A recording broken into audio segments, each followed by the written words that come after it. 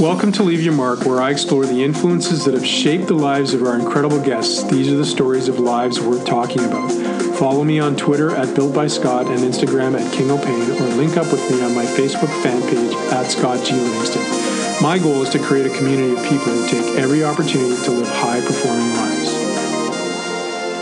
Before I get started on today's podcast, I want to take a moment to connect you with my sponsor, ReconditioningHQ.com.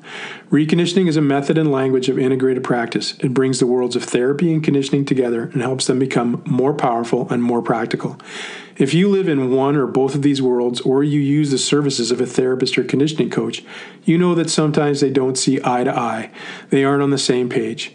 Reconditioning provides a time-tested process for aligning these two worlds and creating impactful solutions to performance problems. Follow them at Reconditioning HQ on Twitter, Instagram, and Facebook, or become a member of their Facebook group, Reconditioning HQ Revolution, and join the Reconditioning Revolution.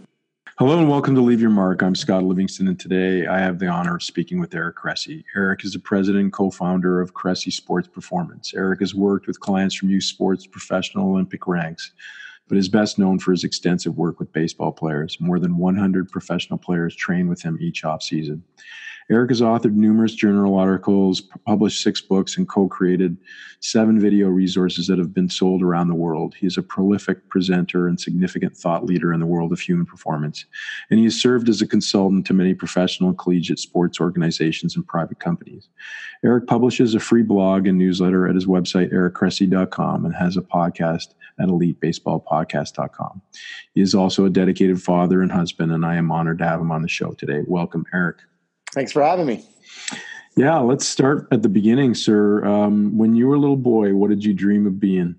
That's funny. I think probably like everybody else, I wanted to be a professional baseball player, or at least all the people I deal with on a daily basis. But, for me, I was a fantastically mediocre athlete, and those who can do and those who can't coach.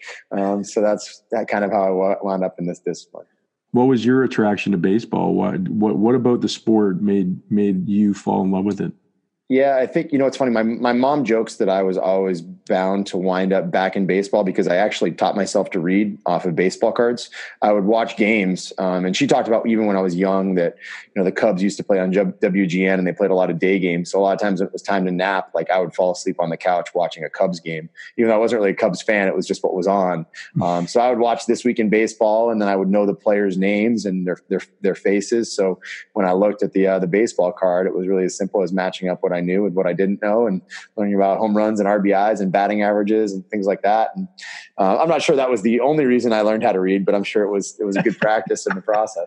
Makes for a good story. Yeah, absolutely. You grew up where, in Chicago, or is that where you're? No, I was born in Southern Maine, actually. I was nowhere near Chicago. So how come Chicago became a love of yours? Well, they didn't. It's just that the Cubs played on WGN, and the Cubs didn't have lights at Wrigley Field for a long time, so they played a lot of day games. So as a little kid, you didn't get to watch a bunch of 7 p.m. games because it was bedtime. So instead, I watched a lot of 1 o'clock games in the National League, and so I saw a lot of players that I probably otherwise wouldn't have seen. But I didn't lead to a rigid Cubs adherence. We do have a lot of guys that we train who are with the Cubs now, but I was just kind of. I love baseball. Was baseball to me. Talk about the influence of your parents. Were your parents big advocates for sports, or were they more big advocates for school or commingling, or what was the influence on you growing up? Yeah, I think it was co-mingling is a good way. My mom's at the time was a high school teacher, and she's now principal of my old high school. My dad was self-employed. They were in a school bus distributorship. So Thomas built buses. My dad's the kind of the Northeast distributor for them, which is a division of Daimler Chrysler. So, I think it was great because I got a blend of, kind of the teacher life. You got a mama who's around all summer, and on top of that, she challenges you in different ways academically in the right way.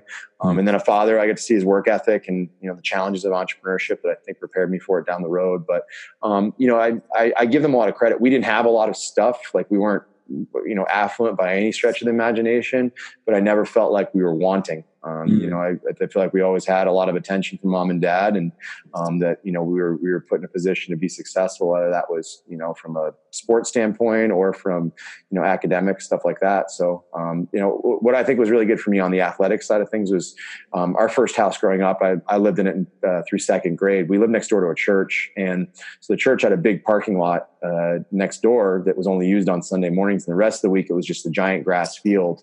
So the churchyard became basically like they play every single sport imaginable. And my neighborhood actually kicked out a ton of really good athletes who have also gone on to become college coaches. Interesting enough, my hometown is kind of known as a hotbed for coaching talent. Really? And a lot of it started, actually in the churchyard next to my house, where we played every single sport imaginably until our parents yelled at us to come in for dinner.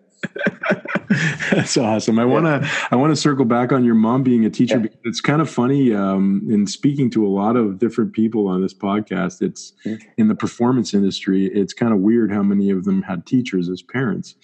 And how did having a mom as a teacher influence you both was it hard, and was it easy, or made it easier in some sense because you had somebody you knew what you were up to, or was you had to live up to in some sense? I don't think I ever felt the pressure of having a parent as a teacher. I certainly, like a lot of kids, got my chops busted if I got an A on a paper. They're like, oh, it's just because your mom's a teacher. She probably writes your papers for you. And that was never the case. My mom was actually my homeroom teacher, believe it or not. I never had her in class, but she would see my report cards before I got them. She was the one that handed them out. But I mean, I always felt like I was pretty intrinsically motivated. And that was probably a function of how they handled things when I was younger, so that I never needed her to step on the gas pedal to get me moving, when I was older. And, in a lot of ways, she prepared me a lot. What I looked at too is, I had two things that were awesome. Is one, because of what she did, I was always around books. She taught English. So, we were exposed to a lot of the classics at a young age, even if it was just her talking about the unit she was teaching in class. But I would go to school. I actually got on the bus at school. So I would ride with her usually to work at 7:00. I'd usually have breakfast at school and kind of hang out in her room. And then the school bus would pick me up at 8:15, whatever it was. So I would hang out with a lot of high school kids when I was a little guy. And then, I'd be just in her room. So I constantly saw kids studying, in the morning, coming in for extra help, stuff like that. I saw a genuine side of her where she, when kids were going through tough times, we've had kids who have stayed at our house. We've had, scenarios where she would, feed kids who didn't have it. She'd have breakfast waiting for them when they came to school. They'd come get food from her desk or something like that. So I saw that side, but I also saw how underappreciated teachers were. I mean, you look at what they were paid per hour. She corrected papers every night in bed. There's just, and it's even more extensive now that she's, in administration, where her phone rings if there's a student that's suicidal now. It goes directly to the principal if there's a anonymous tip. So it's very much a 24-hour profession, even if you get summers off technically. So I think it was a blessing. And she challenged me to be better, and I mean, it worked out well. That's awesome. Yeah. You go into, your high school schooling and things like that, and you're playing sports. What is the influencing factor for where you go career-wise, or do you discover that when you're how do you go through that process of discovering what you end up doing? Yeah. It's actually injuries are often a blessing in disguise. I was a soccer and tennis player. So I had a fall spring split. So in the winter time, I was an everything guy. I would play indoor soccer. I would play indoor tennis. I would, play pickup hoops, street hockey, you name it, anything to kind of fill that void between, basically Thanksgiving and the first couple weeks in March. And, we'd sled, do all that kinds of stuff outside too. But what actually was probably the biggest blessing in disguise was I had a really bum shoulder from playing tennis. And basically dealt with it kind of on and off throughout high school. I was all state as a senior in high school and got recruited to play in college, but probably wasn't in the cards from a shoulder standpoint. And I had worked at a tennis club for 8 summers growing up. I strung rackets, gave lessons, filled in on doubles matches, swept in line courts, things like that. And it just so happened that in the last summer, during my undergrad years, what had happened was I had gone to basically Babson College out of high school thinking I was going to be an accountant. And about 2 years in, I realized that I was probably a lot more interested in my training than I was in, basically the economics and accounting classes. So I wound up transferring, did a double major in exercise science and sports management at the University of New England, and then was accepted to go to grad school at the University of Connecticut. So that was 2003. In the summer of 2003, my shoulder was about as bad as it could possibly be. It ached all the time. And so I went to a doc, and we got some imaging done, and sure enough, I had a pretty good undersurface rotator cuff tear. So he scheduled me for surgery in that summer before I headed off to grad school. And we basically said, I'm going to do it the first day I get back from the first semester. So I'll have time to have surgery, be in my sling for a couple weeks, do initial rehab stuff just so that I can at least get back to writing, so that when I get back to school, I won't miss a beat from a class standpoint. So it basically gave me that first semester of grad school, not just to start sorting out my career plans of whether I want to be in strength and conditioning research or coaching or something else, but also to just experiment with my own rehab, try some different things that I hadn't done. And that was when I got exposed to some good manual therapy techniques. I changed my training around, structural balance, and avoided exercises that hurt. And sure enough, I called my surgeon on Halloween of that year and told him I was feeling good and I didn't need the surgery. So that was 16 years ago, and I still haven't had the shoulder operated on. In fact, it's probably my better shoulder if you really think about it. And I've had follow-up imaging that's shown that the cuff tear has actually progressed. Like, it's more retracted and extensive than it was before. There's a cartilage defect in my humeral head now, so I have a structurally worse shoulder, but it feels better 16 years later. And I'm 38 years old, so you'd think I'd be more banged up, but it just kind of speaks to, you aren't who your MRI is, and you have to make sure you look at movement more than just a diagnosis. You and I don't know each other that well. We bounced into each other a couple of times, but you strike me from the conversation already as a bit of a fastidious person. Would you describe yourself as that? And if so, where does that come from?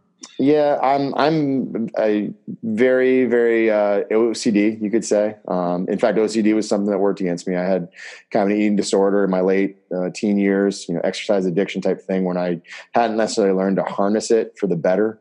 When I get focused on something, I get very locked in. Like Tony Gentilcore was my roommate back in 05 to 07 or so. And Tony would be like, dude, you just close the door to your room and you come out and you've written 7 chapters of a new book. It's crazy. And, that was who I was when I got locked in, even going back to when I was a little kid. I set my mind to things and I get them done. That can be a great thing. It can also be a really bad thing if you don't basically harness it in the right direction. So, I learned how to utilize that to my advantage in terms of, my training practices and how we run our businesses and things like that. I went 8 years without missing a planned training session during my powerlifting career. So, yes, you could say fastidious, you could say OCD. I'm not too sensitive about it. You can call it what it is, but, my wife jokes I have a pretty undiagnosed ADD, but we've learned to make it work a little bit better for us. Well, it seems that, like you said, it's been something that's helped you be successful. It's interesting to hear you unpack it a little bit on the negative side, but and to recognize that, you're 38 and you've had a pretty powerful career already in the things that you've achieved and done. Most of the time, people at your age have not accumulated the type of resources and work that you've done. What do you attribute that to? Is it the same thing? Is it this kind of you have a central need to achieve? Is that where it comes from in your heart and your soul?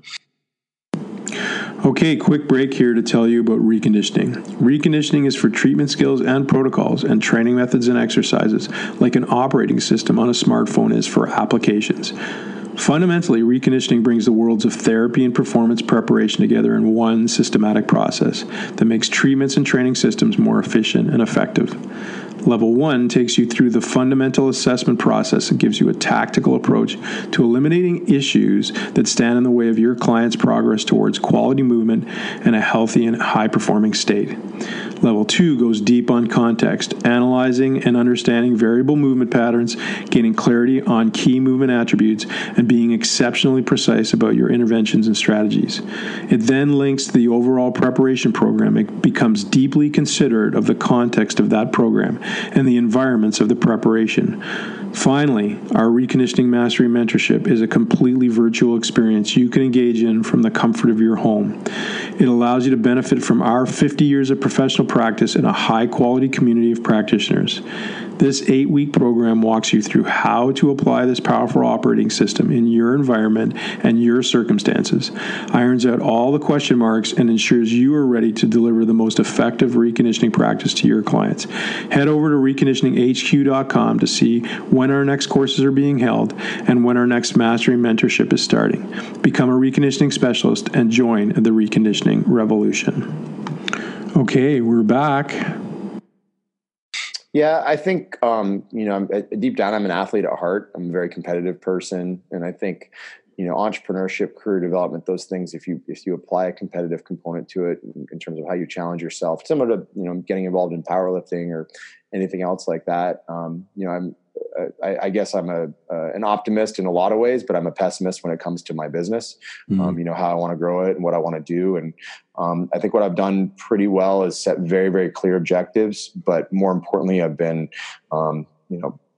done a good job of acknowledging that there are a lot of sacrifices to achieve those objectives. So, on the first of every year, I have a list of, goals, everything from financial to continuing education to productivity things. So it's a collection of, consuming and producing. I want to make sure that I've, covered, 25 books over the course of the year, and, that I do this many Instagram Q&As and, this many podcasts we run, how many podcasts I listen to, what books I want to do, what revenues we want to do at our facility in Florida versus Massachusetts versus my consulting entity, how many seminars I want to do. So I'm a big, meticulous goal setter. Very, very quantifiable in nature in that regard. But more importantly, I'm very cognizant of the fact that I have to step away from other things to achieve those. So, dating all the way back, like I didn't spend a penny on alcohol in my college career. That's 4 years of undergrad and 2 years of college. Like there's an opportunity cost, right? If you spend $1 on alcohol back in 2003, and here we are, basically 16 years later, that money's going to double. That's actually $4 in savings for me at age 38. And that's what allowed me to invest my life savings at age 27 to start a gym, and to get out of student loan debt early on, and to put myself in a position financially to do a lot of the stuff I do now, where I can, have a little bit more autonomy in terms of selecting the things I like to do, as opposed to just what I feel like I have to do from a financial standpoint. So I think a lot of those decisions early on have been really impactful for setting up what we do now. So tell me about the discovery in college of, what like the performance profession, and how you went from student to this is what I want to do professionally. Yeah, actually, I give a ton of credit to a guy named Brajesh Patel. Brajesh is now head of strength and conditioning at Quinnipiac University. When I first got to UConn in the fall of 2003, I went to my first strength and conditioning class, and got introduced to some of the people around there. And there's a guy named Pat Dixon. Pat went on to, basically he was a graduate assistant strength and conditioning coach. He had been a track athlete at UConn, and Pat went on, worked at St. John's, and was assistant athletic director. And now he actually works for a supplement company, and we've stayed in touch. But Pat was like, "Hey man, great to meet you. You gave me a campus tour." He's like, "Come down to the weight room anytime you want to, come hang out." And so I went down with Pat to the weight room, and there's a guy named Brajesh Patel there. And Brajesh was one of the graduate assistant strength coaches. He was a year ahead of me. So, I was 22 or 23 at the time. He was 23 or 24. And, he was a guy who had been in that weight room for years. And I had just had my first article published on T-Nation. I was still feeling out what I wanted to do. He's like, "Hey, I read your article. I really enjoyed it. Love to have you around." And he's like, I got baseball tomorrow morning at 5:30 if you want to come.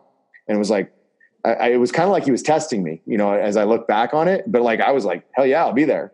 And what people don't realize, is early morning conditioning, at the University of Connecticut, it's not easy to get to. For one thing, it's, get up at 5 a.m. I lived off campus, so I had to be on campus parked and everything. But the other thing is the University of Connecticut is, I believe it's the highest point between New York and Boston. So it's an absolute wind tunnel. So if you have a bad day in the winter, it'll be 18 inches of snow with negative 50-degree wind chill, and it just destroys you. So when you commit to doing some 5:30 a.m. stuff, at the time, I think that was September, so it wasn't a big one, but we went to some soccer conditioning stuff where it was that early, and it was not easy to get to. But I think he was testing me, and I showed up the next morning at 5:30, and sure enough, I fell in love with it. I watched how he controlled the room, how he had so much spring in his step while he coached, how he was meticulous about looking at shin angles on every bit of change of direction stuff. I saw how his athletes bought into, his interactions with them. it was a very powerful experience. And I look back, it was probably one of the most influential, 90 minutes of my career, just seeing him do that. And it was instantly like, man, I got to get more of this. And I was really, really fortunate because at the time, basically, we had Pat, who I got to know, and he was involved on track and field and as well as some football stuff. Brajesh had not just baseball, but some other programs. He was, I can't remember what other teams he had at the time.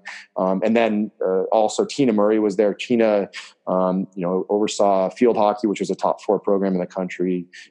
She also had, men's ice hockey. So I got to be around Tina. She went on to be director of Olympic sports at Louisville. And then is now with the Sacramento Kings. Then Chris West, who actually became my mentor. Chris was also there. He was really involved with men's soccer at the time and was very, very cutting edge in a lot of the early like heart rate metrics and things like that. So I fell into this place where I effectively had like 4 mentors. And Chris actually became the one, Tina, I got to work with a lot on field hockey, and she really gave me some of my first opportunities. And then Chris and I really hit it off. And sure enough, I was fortunate to spend a lot of time with him with basketball and soccer during my last couple of years. Andrea Hootie was there at the time, for my first, I think, semester or so on campus. Andrea, was phenomenal for the men's and women's basketball programs at UConn. And she went to Kansas and has just moved on to the University of Texas. So UConn was this great breeding ground for coaches. And I just, by showing up that one day at 5:30, I lucked into it. And I got great people that, didn't just inspire me to want to try this, but they, just by being around them, they push you to want to be the best you could. And sure enough, Mo Butler was in my class. She was an athlete at UConn who's still a strength coach at UConn. Matt Herhall was another guy at the time. Matt's a strength and conditioning coach at Columbia now. Mike Tufo was another guy in that class. Mike went on to work at Rutgers. So it really, it kickstarted a great process. And we also had a great human performance lab there that, gave us exposure to the science aspect of it, to see what was going on in a human performance lab. And my second year of grad school was actually it was funded by the U.S. Army. My grad assistantship was, actually research oriented. So I got to be involved on that side of things as well as my volunteer work in the strength conditioning field. So it was awesome. That's awesome. Yeah. I'm actually interviewing Tina on Friday. I've known Tina for probably 25 years now, and she's done really well for herself. She is awesome. One of the absolute best people in the industry. So, people will love that. She'll be way more entertaining than I possibly could be too. She's a lot smarter than me. I'm sure we'll find all of your skeletons in your closet there. Entertaining. She'll probably tell you some good ones. So what did you fall in love with about being a performance coach? To me, I always come back to coaching is problem solving. I enjoyed that aspect of things. I think I've always been a curious guy, and I think maybe accounting was appealing for a while, and that it was very black and white. There were rules and you followed them. But there wasn't a whole lot of creativity involved. And I like the fact that, strength and conditioning was both science and art, right? It was, the same coaching cue doesn't work for every athlete. Not everybody's going to adapt to the same stress. So, from an assessment standpoint, you're going to have different things thrown your way, for athletes that to the naked eye might seem very, very similar. So I think I enjoyed that aspect of it. I was just a curious individual. I think, also knowing I'm a little bit of like a closet ADD, it was one of those things where I could see myself bouncing around a lot on a gym floor for the next 40 years. I couldn't necessarily see myself like sitting in an office that extended period of time. So, and nowadays I have a nice blend of both, from an entrepreneurial standpoint. I have necessarily administrative tasks, programming and phone calls and things like that. But, I think I get to, break it up. Certain times of the year, I'm on the floor way more than others. So like right now we're talking August 20th, like my coaching responsibilities actually aren't crazy right now, but as of, October 1st, they go crazy. And they'll be gangbusters all the way until, February 15th, and they settle down for a little bit, and then they go crazy from, June 1st up to the, second week in August. Tell me about that a little bit. The segue from, really a professional dynamic. And I'm interested in this for myself, but also for the listener, because there's some younger guys or some guys who are sort of struggling with, okay, I'm becoming a strength coach and now I got to earn a living. And how do I do that? What ignites in you the moving from being a professional to an entrepreneur? Yeah. And how do you negotiate that and the trials and tribulations around that to a degree? Yeah. I think I was initially drawn to entrepreneurship at a very young age. So like I bought a racket stringing machine when I worked at the tennis club, and, I would string rackets all summer as a way to make, revenue on top of what I normally did. And even going in, later on, I did online consulting and things along those lines. And obviously now it's entrepreneurship across a number of different disciplines, whether it's the 2 facilities or speaking, writing, product development, consulting is another one as well. So, I'm not sure that it was like an aha moment similar to like going into strength and conditioning, but, I do distinctly remember like one aspect of it was when I left the University of Connecticut, I kind of had a choice to make there were some college opportunities available on the strength and conditioning side. And I chose to go to the private sector. Just there was a facility that kind of recruited me, and I wanted to give it a go and see how it went. And it was around the time Mike Robertson and I made our first DVD. This is back when DVDs were actually made. My computer doesn't even have a DVD drive, but so in 2000, I think it was the fall of 2005, we recorded Magnificent Mobility in Indianapolis, and then we released it in 2006. And I distinctly remember the day when I woke up and I was like, "Holy crap!" Like 2 people in Australia bought our DVD last night. Like somebody on the other side of the world who I've never met and probably never will meet, for whatever reason, is interested in what I had to say. And it was kind of like in hindsight, I kind of identified that I had built some career capital and, was in a position where I could help people from afar.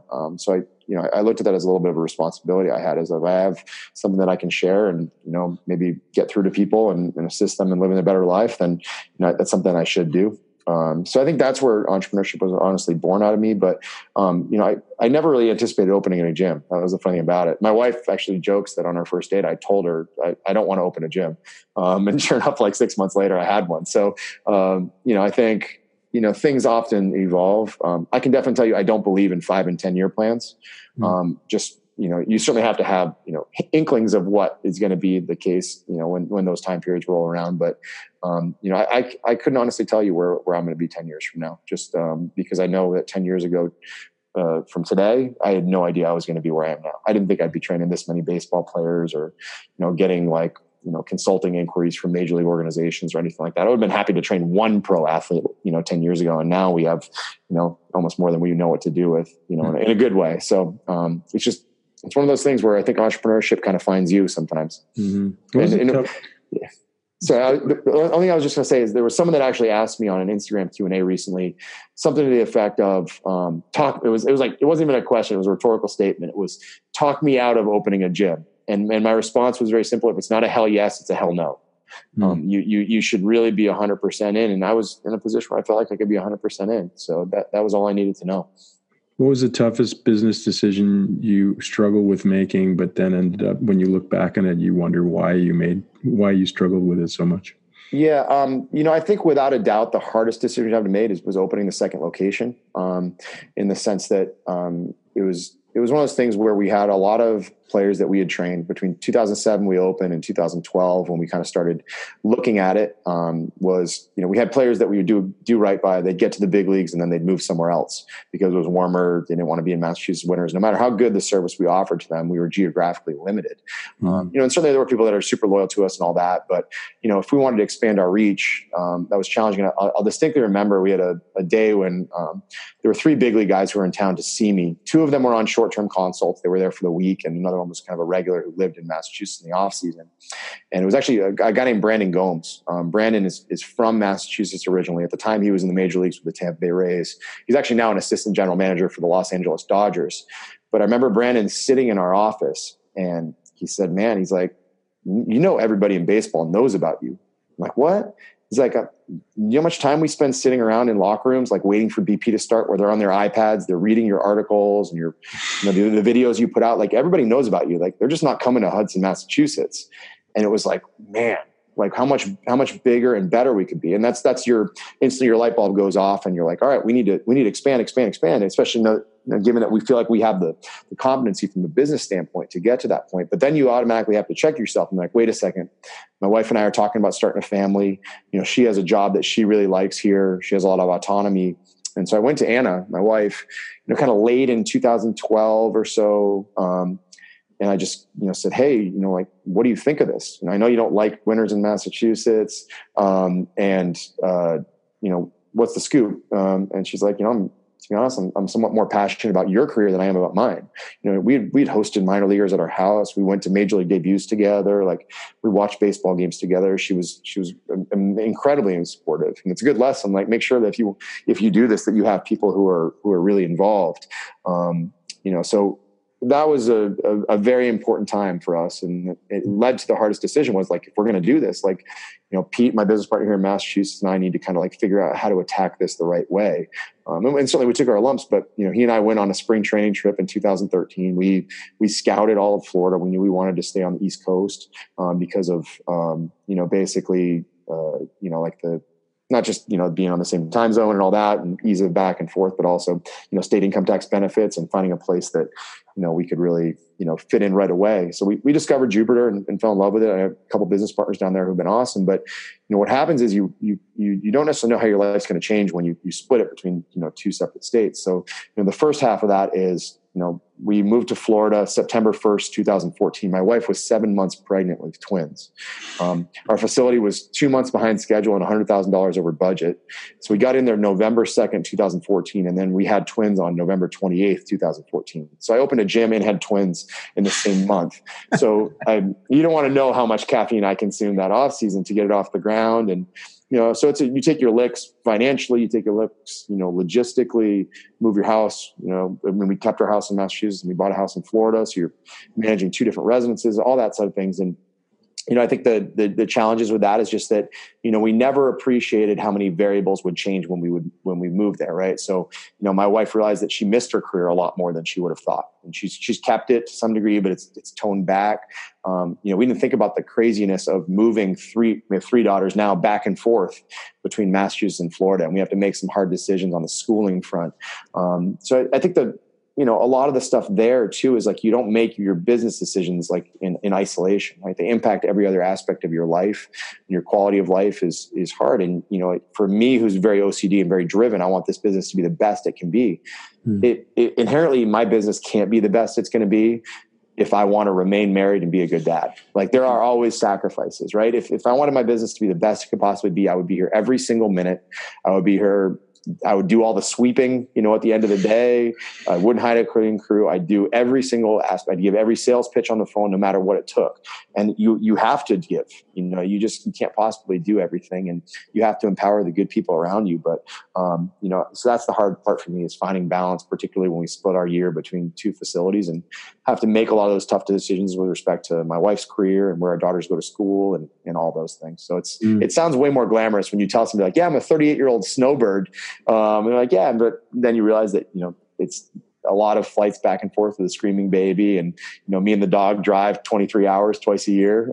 So, those are the things I think are a little more challenging. What is your internal compass? Like, for the listener who's maybe struggling with those kinds of decisions to make something and take a leap of faith, what is your internal compass that said to you that, through all of this is going to be all right, or this is going to work out?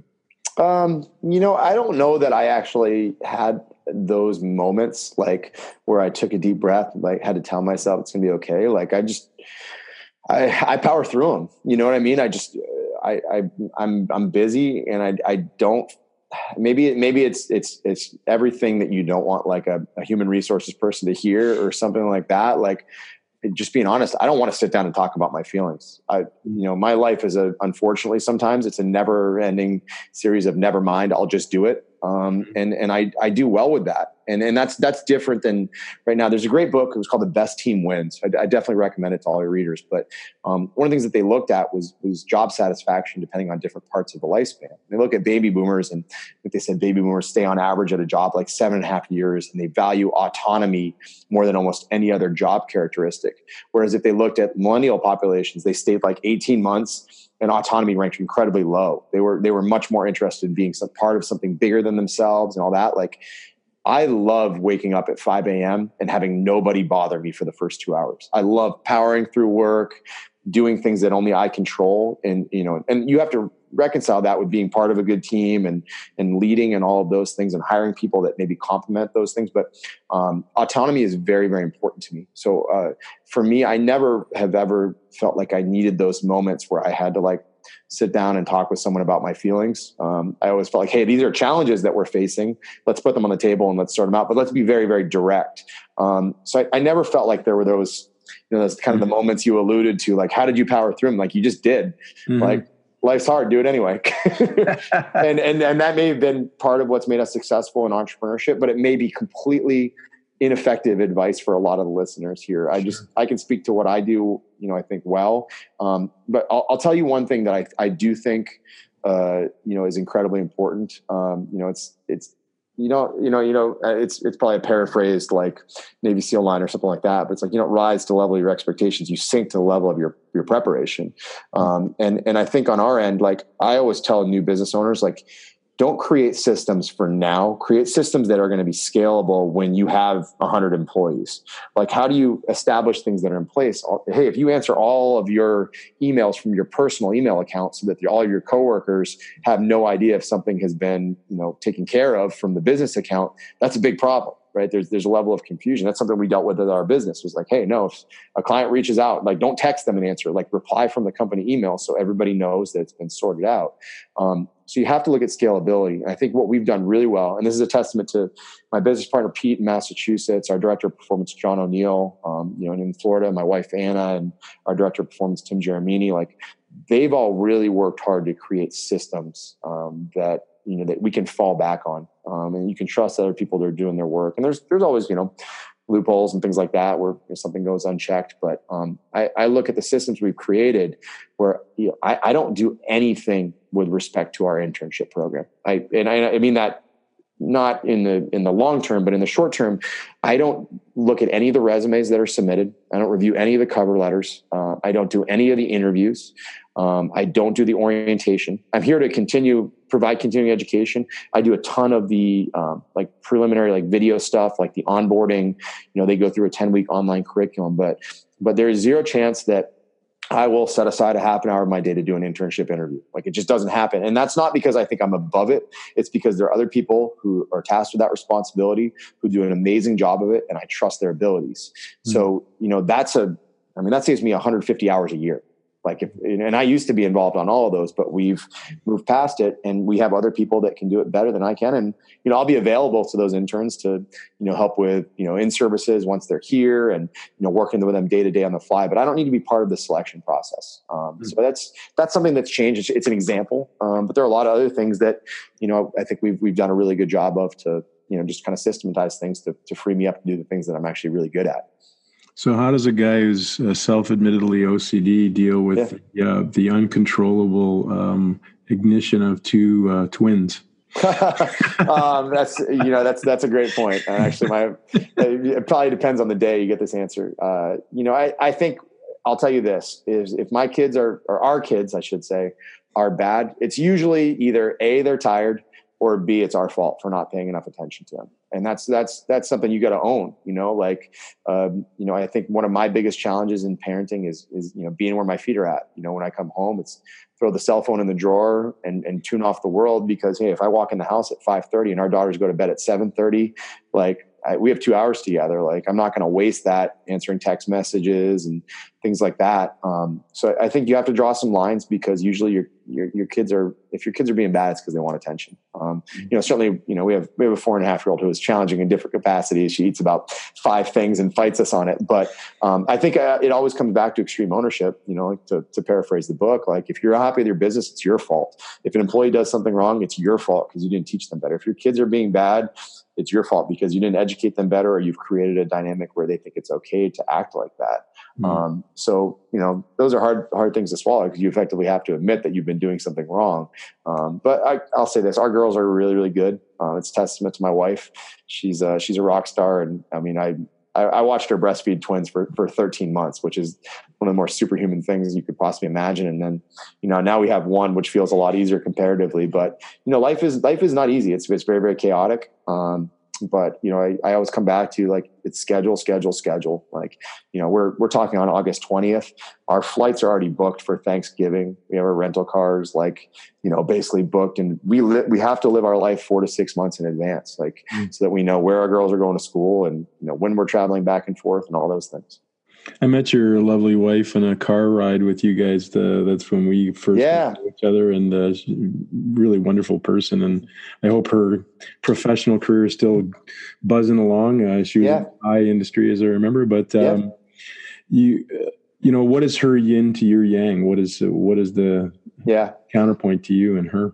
Yeah, absolutely. I think we're definitely a scenario of maybe a little bit of opposite attract. We're similar in a lot of ways, but, I definitely think she gives me a hard time for being the eternal optimist sometimes, giving people the benefit of the doubt and encouraging me to be the bad guy a little bit more.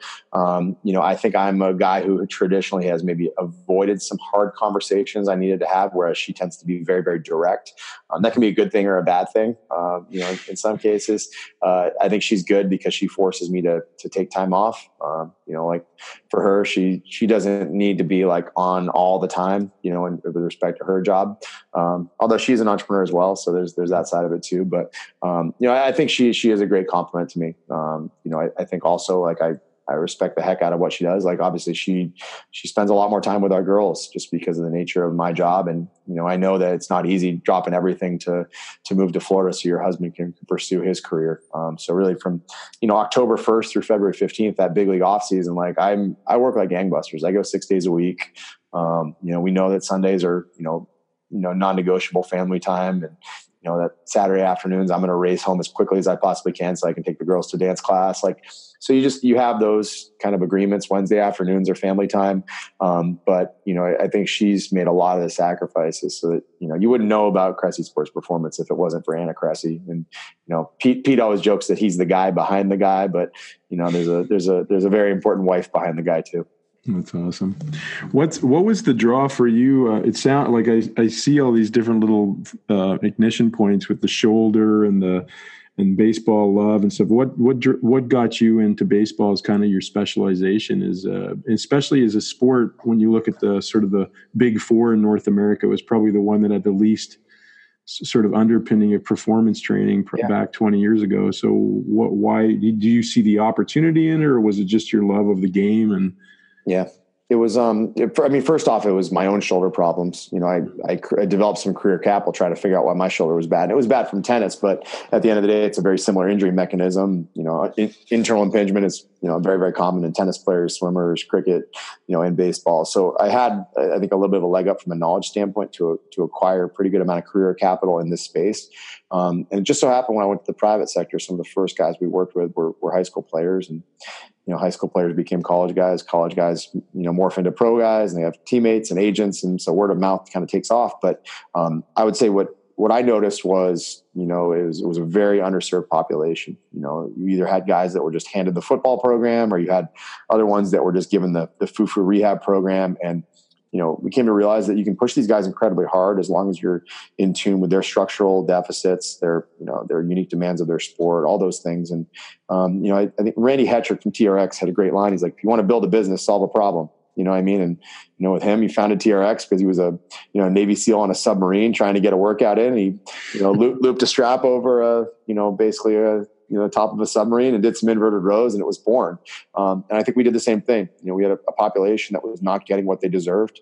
And we became a competitive advantage for the athlete we trained. And certainly it's a much more saturated market right now. And to a large degree, we kind of created the market, as maybe narcissistic as that might sound. Mm-hmm. But I think it's something that's been super important. And what's cool is, it seems like every day we hear about somebody like in the baseball field who started out reading my stuff. And, it's funny, I joke about it. Actually, The Athletic is a big kind of like site that writes a lot about professional sports. And they have a really strong baseball component. And they're running a 35 under 35 series. And Max Weiner is a 24-year-old pitching coordinator for the Seattle Mariners. And I just read the article yesterday that like when he was first getting going, he holed up and read every article I had ever written as like a foundation thing. And it's awesome. I like Max a lot. I'm psyched that he's doing that. It's cool to see people making so much headway in baseball at such a young age. But like I joked with our director of performance, John O'Neill in Massachusetts, has a 42-page intern curriculum. Like, this is what we're going to cover this semester. We're going to plow through it. This is after they've already gone through, a 10-week online onboarding process, their initial orientation and stuff. And I'm like, where the hell was this in 2005 from me? I'm like, I was like, trying to like find information wherever I can. I was like sitting in on physical therapy classes, hoping to just get a nugget here and there. And now it's all out there.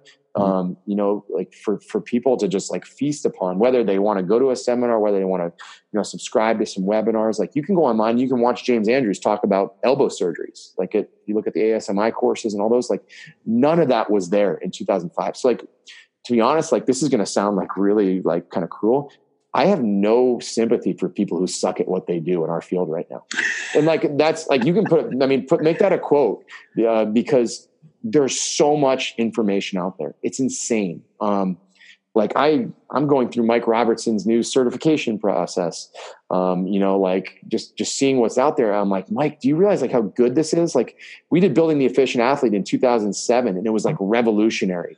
And you're speaking to like 15 different methodologies that you've been exposed to. Like you've evolved dramatically over these 12 years. Like we didn't have this back then. Like you were just like waiting for like Teen Nation to come out every Friday afternoon, hitting refresh in hopes of getting like a new, Charles Poliquin article or something like that. And so my feeling is if you're like a 25-year-old who's trying to make like headway in this industry and you don't have your nose buried in books, you're not attending conferences, you're not spending your continuing education money on, webinars and online courses and the mentorships available, like what are you doing? Like if you're going to do something, be good at it or don't do it. And so I really don't have a lot of sympathy for people that aren't, really, really invested because there's so much information out there. If you're willing to commit to that hour a day for the first couple of years of your career, like you're in the top 1% without even trying that hard. It's amazing to me. That's awesome. I'm going to use that moment to say you said your birthday was May 20th, correct? It is. Okay. So I have this book I call The Day You're Born. It was written by a lady named Linda Joyce. She combined numerology with astrology. So I don't know if you're... I'm a Taurus. You are Taurus too. Your purpose is to accept your uniqueness and sensitive emotional nature through your ability to use pain and joy as strengths instead of weaknesses. Morality is not properly the doctrine of how we may make ourselves happy, but how we make ourselves worthy of happiness. Unable to separate feelings and issues, the Taurus choose can be great unifiers, creative geniuses, and healers. My glasses are not working very good for me today. And healers, or overwhelmed with emotions and feelings. Venus indulges the moon needs and idiosyncrasies, creating an excessive nature. In many cases, it creates a unique soul with a heart of gold, a person who feels the suffering of others and extends a hand to help. But in extremes are all too prevalent here. It's possible to become attached to anything, including sacrifice, pain, and suffering. Too much of anything, even understanding, kindness, and unconditional love leads to trouble. Life has to have consequences. The Taurus too has to learn to slam the door, yell back, and if necessary, hit below the belt. Otherwise, they can end up wallowing in suffering, acting spoiled, or using drugs and alcohol, or sex to escape taking responsibility and living a life of discipline. When the Taurus chooses his obsession, he can bring himself to fame, fortune, and a great sense of personal satisfaction, either by creating something unique or helping others. Wow. So it sounds like you found your obsession and you're doing well. Yeah. I'd say there are parts that I agree with, maybe parts that I don't, but the last little bit brought it together nicely. There's always a thread there somewhere. Yep. Cool. I want to sort of wrap up here with a sense of what your mission in your life is. What are you trying to, or are you trying to accomplish in your life? Or is there a central mission, or is it really just investigating the journey? That's a great question. I think it's changed over the years, right? You're obviously very career driven early on, and then everything changes once you have a wife and kids. So I think, like many people, I think the mission is balance. I don't think it's a feasible thing. I'm not a believer that balance is just something that exists. I think it kind of ebbs and flows throughout the year, where you're very productive in your professional life at times, and you take a step back and you work on trying to prioritize the family aspect of it a little bit more, particularly as the girls get older and things like that. I'd say is my mission is to be more forward thinking more than 3 to 5 years out. Right now I think we're a little bit too much 4 to 6 months out. But I do think that where things will I guess modify in the time to come, probably a much greater focus on education, on contributing to the body of knowledge. And we have some pretty cool stuff planned for that in the next couple of months. That was one of the reasons why the podcast was kind of created. Was I thought there were a lot of athletes out there who didn't have access necessarily to the resources that we have on a daily basis, the ability to just chat with a big leaguer and hear about how he throws his split finger fastball or something like that. So the podcast was kind of born out of a willingness for me to educate myself, by having conversations with these guys, but also B, get them, to share their wisdom with a larger audience. So, I think that's a big focus for us is paying it forward a little bit more, and obviously spending way more time with family, because I've sacrificed a lot in that regard till now. But, like I said, I don't necessarily believe in the 5 and 10 year plans, but I'm doing my best to think a little bit more long-term. Cool. Well, it's been nice spending an hour with you, Eric. Thanks for taking the time, and I wish you the best with whatever it is that your life journey takes you on. So, my pleasure. Thanks for having me, Scott. Yeah. Have a good day. You too. Thanks for joining us today on Leave Your Mark. I hope we've left a mark on you today, and we wish only that you pay it forward by sharing this story, taking the time to rate and comment on this podcast. Please follow us at Twitter at Built by Scott and Instagram at King O'Pain, and become a member of this community at Scott G. Livingston on Facebook. Have a great day. Music by Cedric de Saint Rome.